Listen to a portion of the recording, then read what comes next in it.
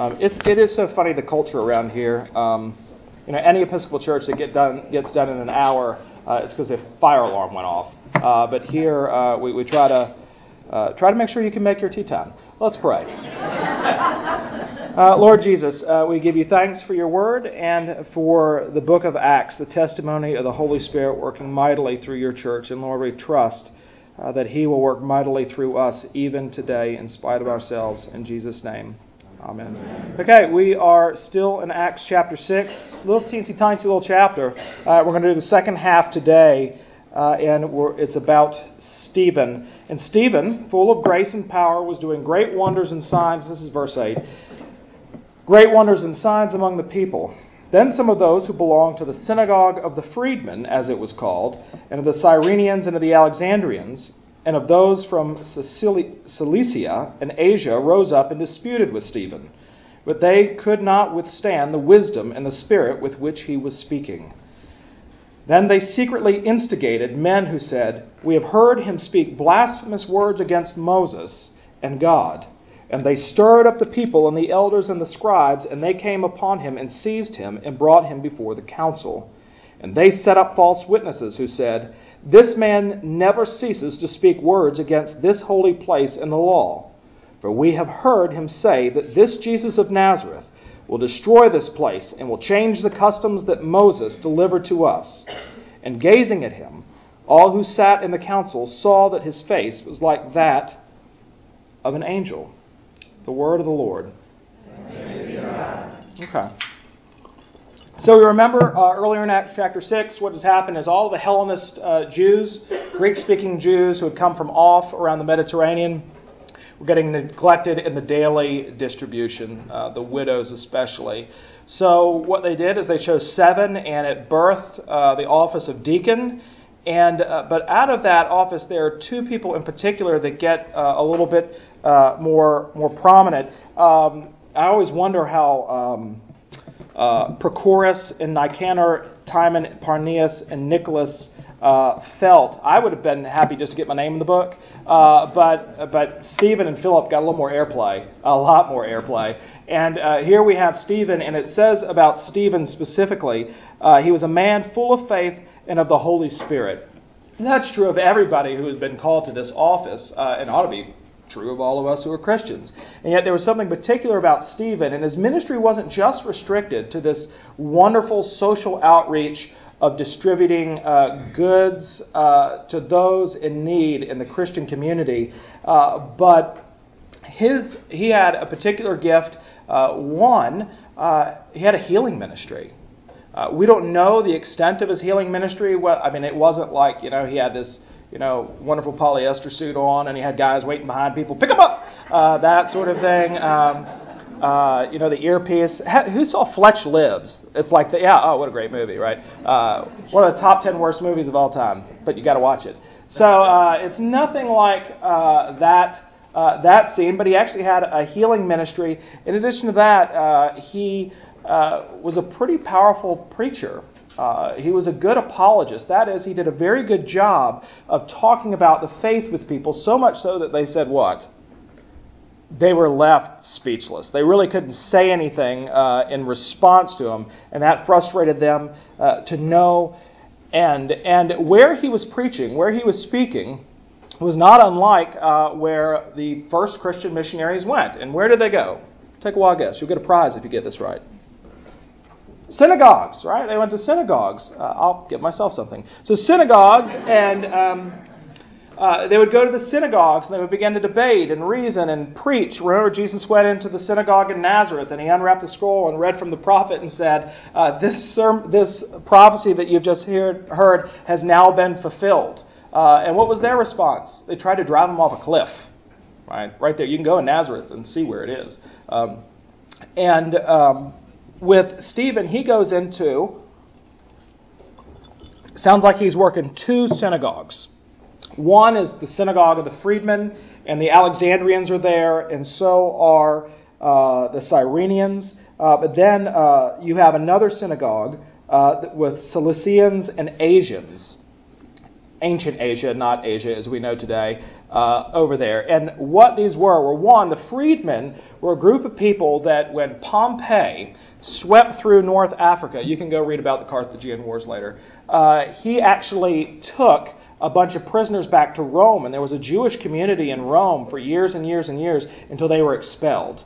And a lot of them ended up in Jerusalem. And so the freedmen are those people. The Alexandrians and the Cyrenians, Alexandria, next to Rome, was the cultural center of the world, right there in Egypt, the capital of Egypt, and Cyrene being what is modern-day Libya.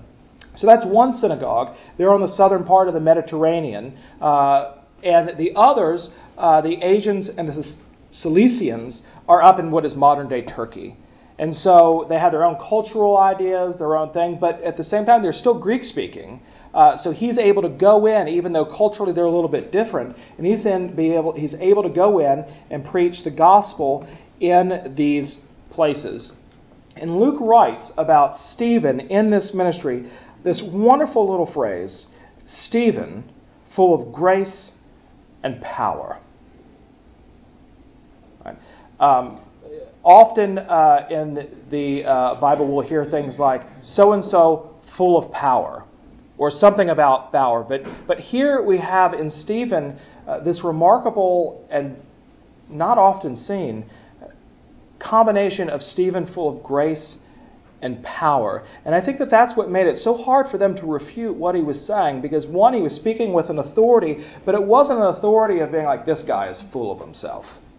But it's rooted in this humility and real grace and presence of person, that here he is being vulnerable and putting himself out there, and you're going to get an idea of what his preaching is like next week.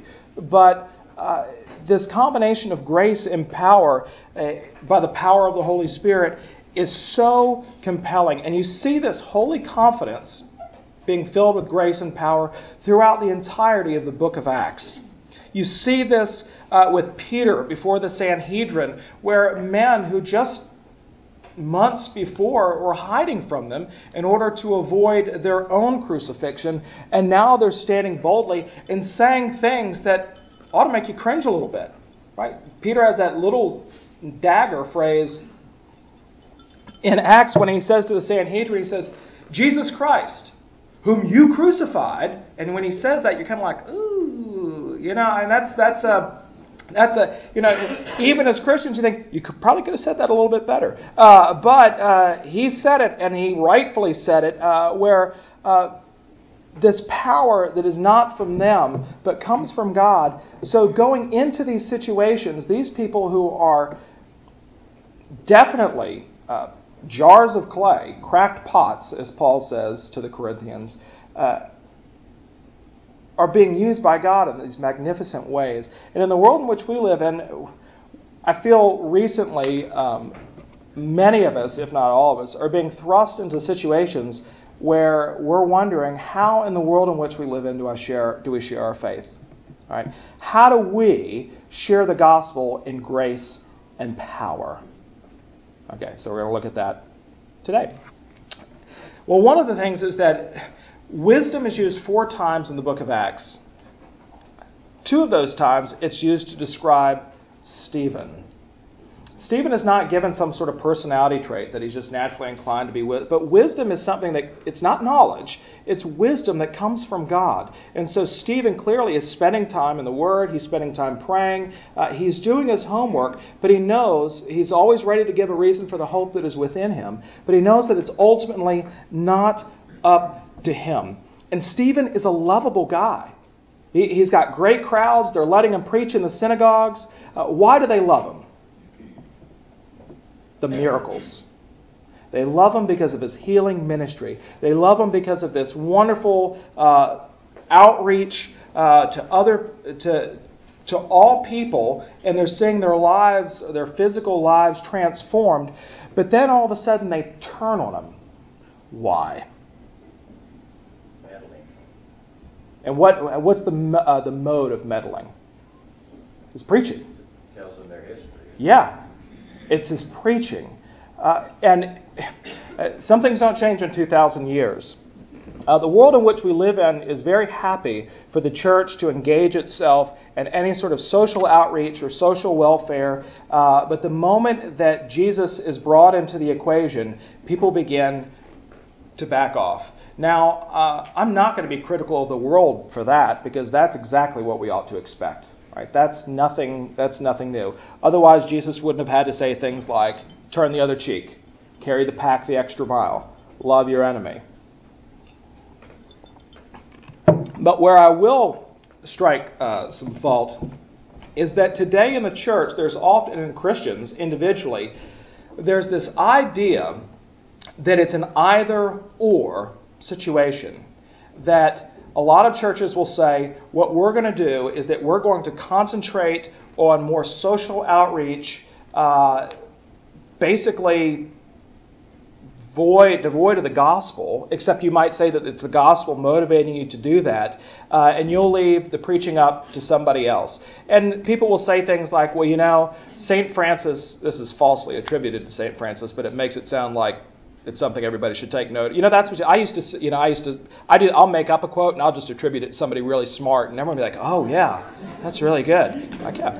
And so, you know, Benjamin Franklin said, like, oh, no, take note of that. And I mean, actually, I said that. So, you know, they'll say, it says that always preach the gospel and use words if necessary. Right? That's often attributed to him. Well, that's not a biblical statement. Yes, our lives ought to demonstrate the gospel message in action. Absolutely. But St. Francis never said that, and that's not the message of the gospel. So that's one idea of, well, we'll just, or the other one that brings me to shame is, your life may be the only Bible that some people read. Have you ever heard that? Well, Lord have mercy. No one's going to be a Christian on the face of the earth. Nobody. Right? I mean, nobody's going to be a Christian if that's true. And because we are a far cry from the Word of God, and if anything, our lives point to a merciful Savior. So that's one end of the spectrum. The other end is the idea of we're not going to really do anything social, human need oriented. We're just going to do all evangelism all the time, basically reducing people to a spiritual statistic, right?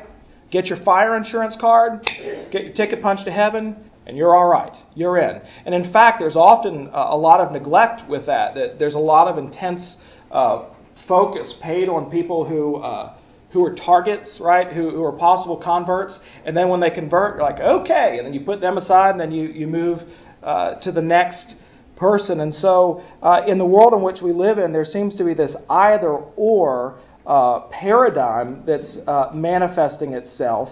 And there's automatically a really strong reaction, one way or the other, to the other thing. And so people honestly have no idea what to do with this at the Advent. So when we go to mission-type events, so if our kids go off to something and our youth ministry leaders are in charge, right? Often what happens, and this is happening more and more, which is a good thing, is they'll say, will you be in charge of the Bible studies for the week? Right? And if we go off to something aligned with the Episcopal Church, they automatically put their fingers in their ears. We don't want to hear what the Advent has to say. Now, I'll praise the Lord, by the end of the week, they're like, oh, we had you wrong. We thought that y'all were just a bunch of crazy bigots. And that's only true of about 5 or 6 of us. But on the other hand, when the youth would go off to something like that involves more of an evangelical ministry flair, they look at us with complete and total suspicion, like we don't get the gospel because we're Episcopalians, right? They're like, have you ever read the Bible? Like a couple times, at least every Sunday. And so the people look at us a little bit cross-eyed, and I'm, one of my favorite African proverbs is if I don't beat my drum, who will? So let's beat the drum of the Advent. One of the things that God has done here at the Advent is it's taken this either-or paradigm and gotten back to what's happening in the book of Acts. Not intentionally. It's not like we're going around saying our job is to be a New Testament church. there's not any strategy to it, but God in His mercy has just seen fit to do it this way, is that God, we pray, gives us eyes to see people as people. On the one hand, the gospel is no respecter of persons, right? The gospel doesn't sort of classify people and say, well, you're really needy in this area, but not so much in this area. But you're really needy in this area, but not so much in this area. But in fact, the gospel just totally levels the playing field. And what you see in the ministry of Jesus and in the ministry of the church is that, are we concerned about your spiritual well-being? Absolutely. The only thing that's going to change your life, the only thing that's going to bring things into right, the only thing that is going to give you the perspective that you actually need to face life is Jesus Christ. Full stop. And yet, at the same time, look at Jesus' miracle when He raises the little girl. Remember that? He says, little girl, I say to you, arise. And He raises her from the dead. And what's His next statement? He tells her parents what? Give her something to eat. Right? Not, let's get her a pledge card. Right? Get this family a pledge card now. But give her something to eat. When Jesus sees us, He sees us not as spiritual statistics, but as human beings with real human needs. And even at the end of the day, so that's why we have social ministries here at the Advent. But even in those social ministries, we don't separate the flesh from the spirit, but we see them as an individual. So if someone comes in and says, I can't pay my heating bill, and I need someone to help pay it, I got kids, it's just not happening. If I walked in and said, okay, I can either A, pay your heating bill, or B, tell you about Jesus, what would you like? What are they going to say? Heating bill, of course. Anybody in their right mind would say heating bill. But at the same time, we realize that ultimately their deepest need is not normally their felt need. Right? So, in everything that the church is doing, I mean church, capital C, from the time of Acts to now, is that we're seeking people out and trying to meet them where they are. But even when you do that, the moment the gospel enters into the picture, and it's not formulaic, it's not like we have this step process where pay heating bill, send book, follow up with book, baptize whether they want to or not. You know, it's not like that. It's most of us in here, it can get a little bit uncomfortable when it comes to the gospel part of it, because I think that's when it's taken out of our hands and we feel it. Right? It's a lot easier for me to write a check to pay somebody's heating bill or to go buy them lunch at Zoe's or whatever it might be, because I have a little bit of control and there's nothing awkward about that. But I start talking to somebody about Jesus and this is me speaking. You know, I'm even a little bit out of, I'm in the deep end, right? I'm in the deep end, and why I feel that way is actually maybe a good thing, because maybe I ought to stop trusting in myself and thinking that I've got it all together and so articulate, and maybe I should start trusting in the Holy Spirit to move in this person's heart or the people who are listening, and trust that God will change their hearts and draw them to faith in Him. And that's why you see Stephen and Peter and others, this notion of grace and power and being able to preach these bold messages. Now, I say without fear. I think they were nervous. I think they were really nervous. I don't want to give anybody the impression, and the Bible doesn't give us the impression, that they went in and sort of said, let me tell you what. But actually, most of the sermons, especially Paul's, good grief, are marked by what?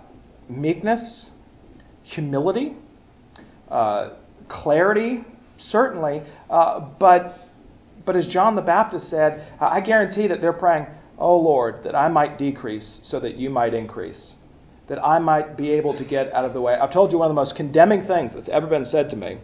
This is a long time ago.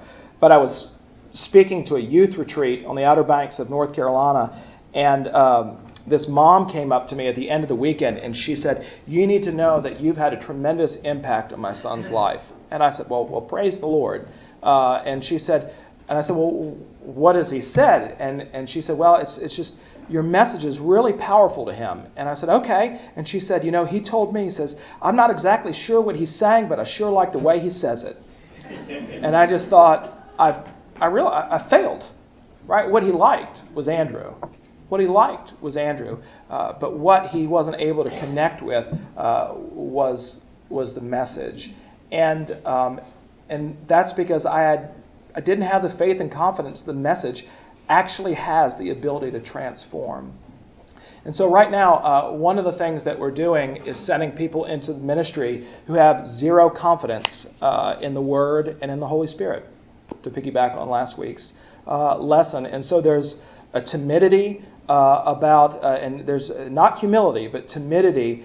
And it was really striking to me. I was invited to a luncheon a couple weeks back to speak at a luncheon, and I pretty much, actually there's some people from my Monday Night 20s Bible study here, and probably from other Bible studies that I do, and I pretty much speak the same way. I might say some things in the 20s Bible study that I won't record that one because there are some things that shouldn't be public that I say there, but nonetheless, it's pretty much the same everywhere. And I gave up long ago on what people are going to think, and I just went in there and I preached, and I noticed that there were a number of men in the room, and I thought that's kind of funny, but I started to look at them more closely and realized they're all retired clergy from the diocese. And so, but I do what I do, and I went for it, and at the very end, one of them, who I know very well, was making a beeline for me, and I thought, here we go. And he came up, and he actually had tears in his eyes, and he said, you know what, I just want to thank you. He said, a lot of folks that I'm hearing coming out of seminary have a hard time saying the name of Jesus.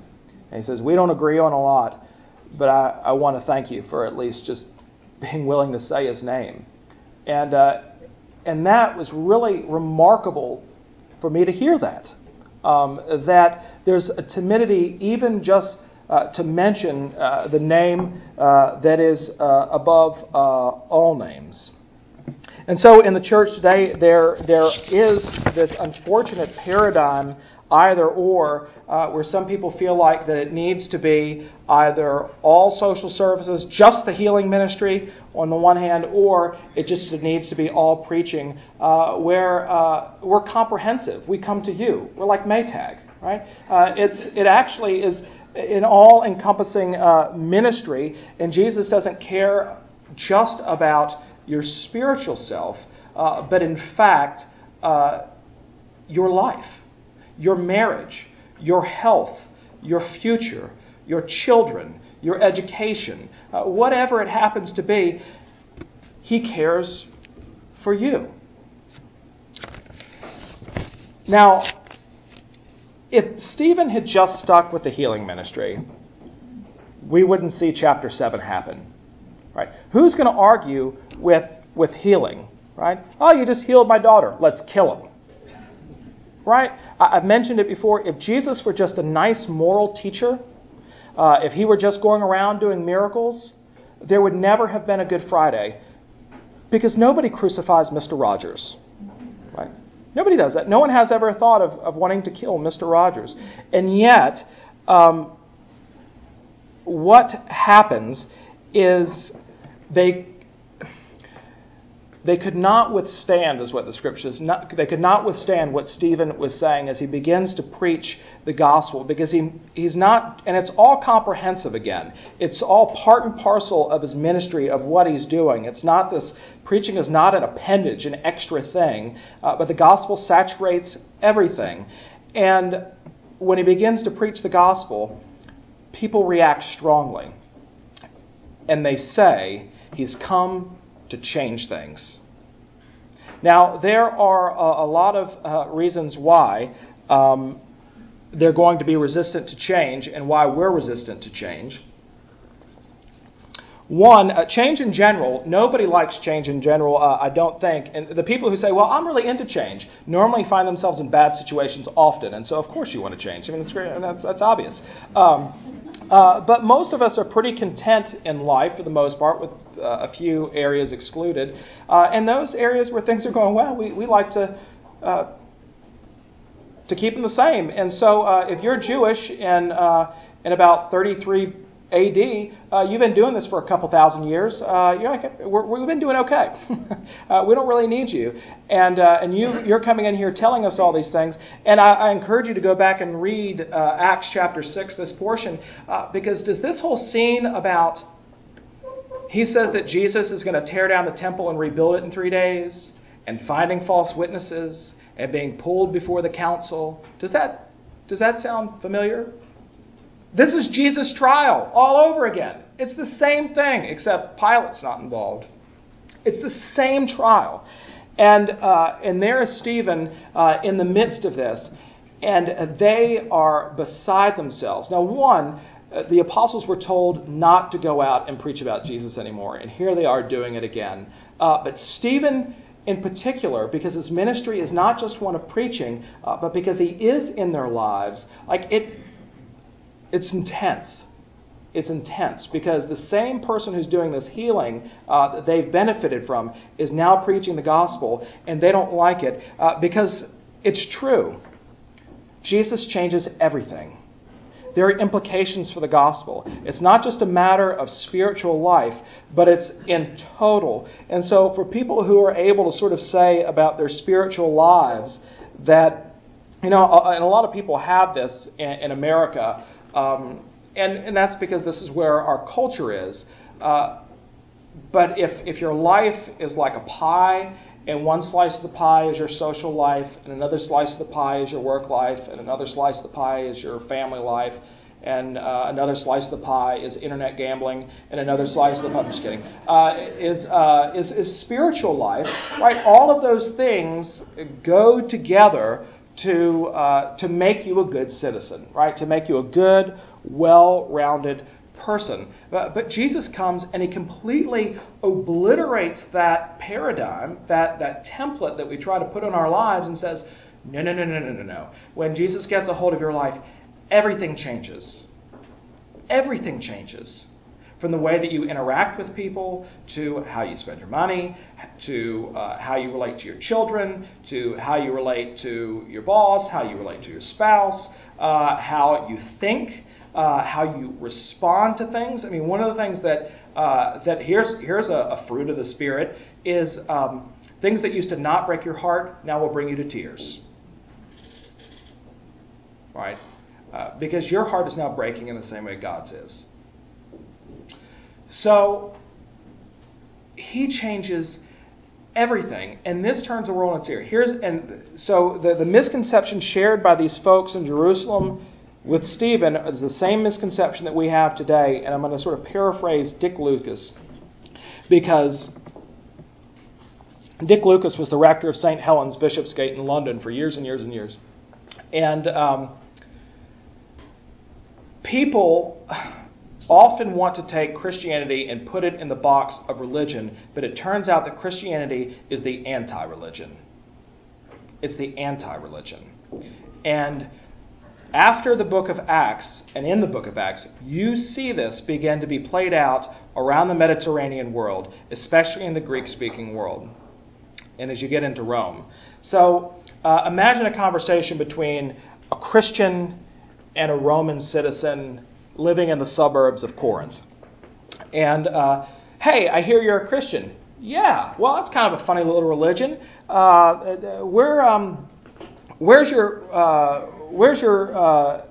Who do you worship? I worship Jesus. Well, what about the other gods? Oh, I don't worship any other gods. Just what? You don't worship any other gods? Well, and where do you worship this God? Where's your temple? Well, we don't have a temple.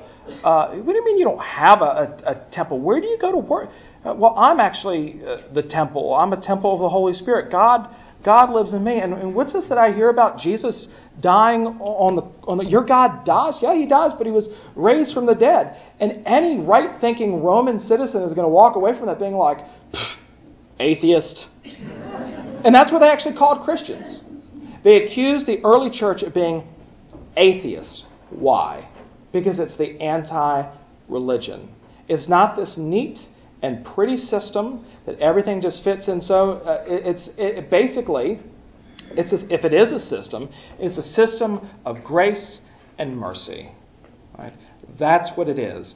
And so the world, especially these folks and the folks that are around us that we're having a hard time witnessing to, I find that my first 10 conversations with people who at least want to engage me in conversation is dismantling these crazy thoughts about Christianity. And I'll ask them, I was like, where did you hear that? Well, the Bible says. It's like, where does it say that in the Bible? Well, you know. I'm like, no, actually, I don't. These crazy ideas that have crept up around, because it's this idea of religion in our culture of, basically behavioral modification. Right? That's how religion is mostly used for today. And yet, what happens with Christianity is that because it's not just a component of one's life, and because it is comprehensive, and because it's about a living God who actually comes near and dwells within you, that's scary stuff. Flannery O'Connor said, it's no wonder that we resist this, why they resist it, why our culture resists it. She says, all human nature vigorously resists grace because grace changes us. And the change is painful. And that's true. And so there's always a reaction to the gospel. No matter what. There's always a reaction to the gospel. St. Paul writes in 2 Corinthians, but thanks be to God who in Christ always leads us in triumphal procession and through us spreads the fragrance of the knowledge of him everywhere. For we are the aroma of Christ to God among those who are being saved and among those who are perishing. To one a fragrance from death to death, the other a fragrance from life to life. Now what's Paul saying? What he's talking about are Roman victory parades, right? So what would happen is Rome would, sack Carthage for the 50 millionth time, or they would do something and defeat the Goths or whatever, and then they would come back and they would have these amazing parades. And what would be in these parades? You'd have the Roman legions marching down, but also you would have the spoils of war. You would have treasures. You would have slaves being brought back like the freedmen. Being brought back. And in addition to laurel wreaths and the like, what they would do is they would burn incense. And to the Roman soldier who was walking down that road with the crowds cheering and yelling, to him the smell of that fragrance was victory. It was such a satisfying, it was victory, it was we're home, it was what this, and when he goes back out, it's the smell that lingers in his nostrils and that he longs for. But for that person who is the slave in the back, the same smell holds a totally different meaning. For them, it is death, it is defeat, and the smell repulses them.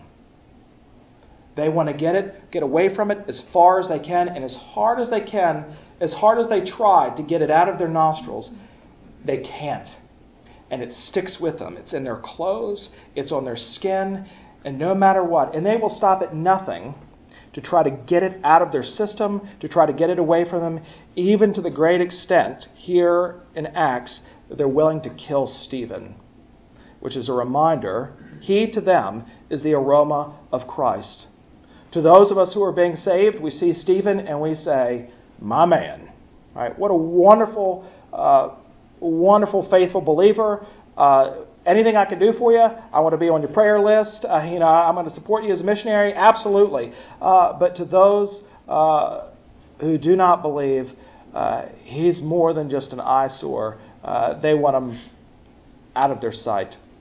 And so even today, even in the most innocuous of ways, RG3, whatever you think of him. Quarterback, one-time quarterback for the Washington Redskins. See, I said it. I'm sorry. ESPN's going to sue me now. But anyway, so the Washington football team. He came out to do the press conference, and at this point, the war between Hamas in Gaza and the Israelis in Jerusalem had started to erupt. And he wore a shirt to the press conference that said, "No Jesus, N-O, no peace, N-O." And then underneath of it, it said, "No Jesus, K-N-O-W, no peace, K-N-O-W." Very clever. And he was asked to turn it inside out or to remove it. And afterwards, they scrambled and they said, "Well, why did you ask him to do that?" And he said, "Oh, because they're under contract with Nike, and he has to wear Nike apparel, and I'm pretty sure Nike didn't make that T-shirt." Well, it turned out that that's not true. That people wear whatever they want. Like, I have a hard time believing that the head coach for the Redskins that he's wearing a Nike necktie or Nike socks or whatever it is. Thank you, Colin. Whatever it might be. And so even something like that, you got to get rid of it. You got to get rid of it. It simply can't stand in the public square. So what I am praying for is that God would use places like the Advent, that He would fill us with grace and power, and that we would see people the way that Jesus sees people, with real needs, but not just their perceived or felt needs, but actually be willing to go not just to the symptoms, but to the heart of the matter, which Jesus is that balm in Gilead that makes the sick soul whole and well. And so that's where Stephen is right now, right before his sermon. Questions, comments, concerns? The reason no one tried to kill Ghostbusters is he was special forces. Touche, David Tanner. Touche. Is that true? Yes. What was the end? Yeah, thank you. Julie Goyer just said he kills people. He killed people. That's really interesting. I'm going to have to think about that. Green Beret or Navy SEAL turns children's show. He was a Presbyterian minister, too. He was a ordained Presbyterian minister. Man, he was getting a lot of pensions at the end of the day, wasn't it? You could have bought, it's some nice sweaters. All right, y'all. That's it. Okay, go in peace to love and serve the Lord.